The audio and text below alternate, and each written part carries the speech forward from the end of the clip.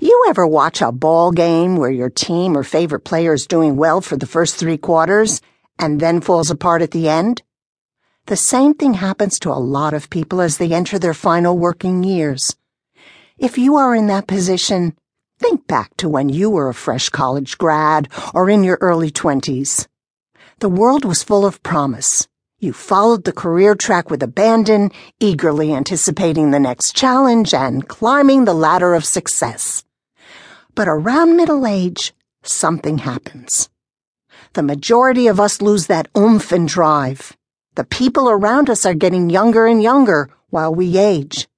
We lose the same self-confidence we had when we were younger. We begin to fade away. It doesn't have to be that way. A lot of folks think that with old age comes a decline in everything. True, there may have to be some adjustments, but as boxer George Foreman used to say, getting old is not a death sentence. Comic book creator Stan Lee did not create Spider-Man until the age of 44. Colonel Sanders was old and gray by the time he came out with his Kentucky Fried Chicken franchise. Lee Iacocca did not make it to the head of Chrysler until he was past the age of 50. A life is measured in decades, not years. As a former boxing trainer and sports nut, I will refer to a lot of sports anecdotes, but the analogies will be applicable to any walk of life. One example of a person who refuses to let age determine how he proceeds in life is boxing champion Bernard Hopkins. Hopkins competes in arguably the toughest sport in the world, yet still remains a formidable opponent at the age of 49. In studying his mentality and other like-minded professionals in sports and business, I have been able to identify traits that these high-performing middle-aged superstars have. Hopkins is a classic example of someone who defies the odds and gives an upraised middle finger to all the naysayers who say, "You can't do it." From fans to fellow boxers, everyone is screaming "you're too old" in his ear. Yet time and again he scores upset victory upon upset victory. As he got older, he adjusted both his technique and his mindset to accommodate his age. The same technique can be applied to the boardroom or the bedroom.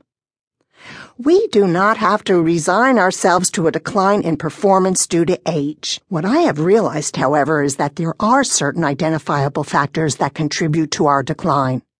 Once these are understood, we can move on and reveal the solutions to maintaining motivation, focus, and drive well into our middle age and beyond. The 5 kisses of death. You ever meet someone who had the stink of death on them? That person that no matter what you say to them, they will not change their mind. They will say they will not be a success, they will never find love, and they will never be happy. Then you watch them make all those things come true.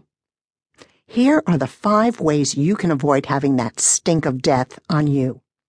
1. Lack of concentration. The more we age, the more we lose our focus and drive. Maybe the kids have moved out of the house and there is that empty nest syndrome.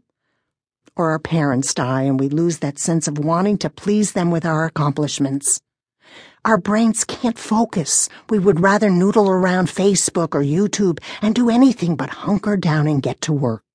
That is where our lack of concentration and focus really begins to settle in on the middle-aged.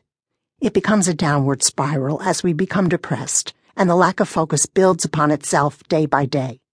Furthermore, there are physiological changes that take place in the body. Women experience menopause, while men experience andropause.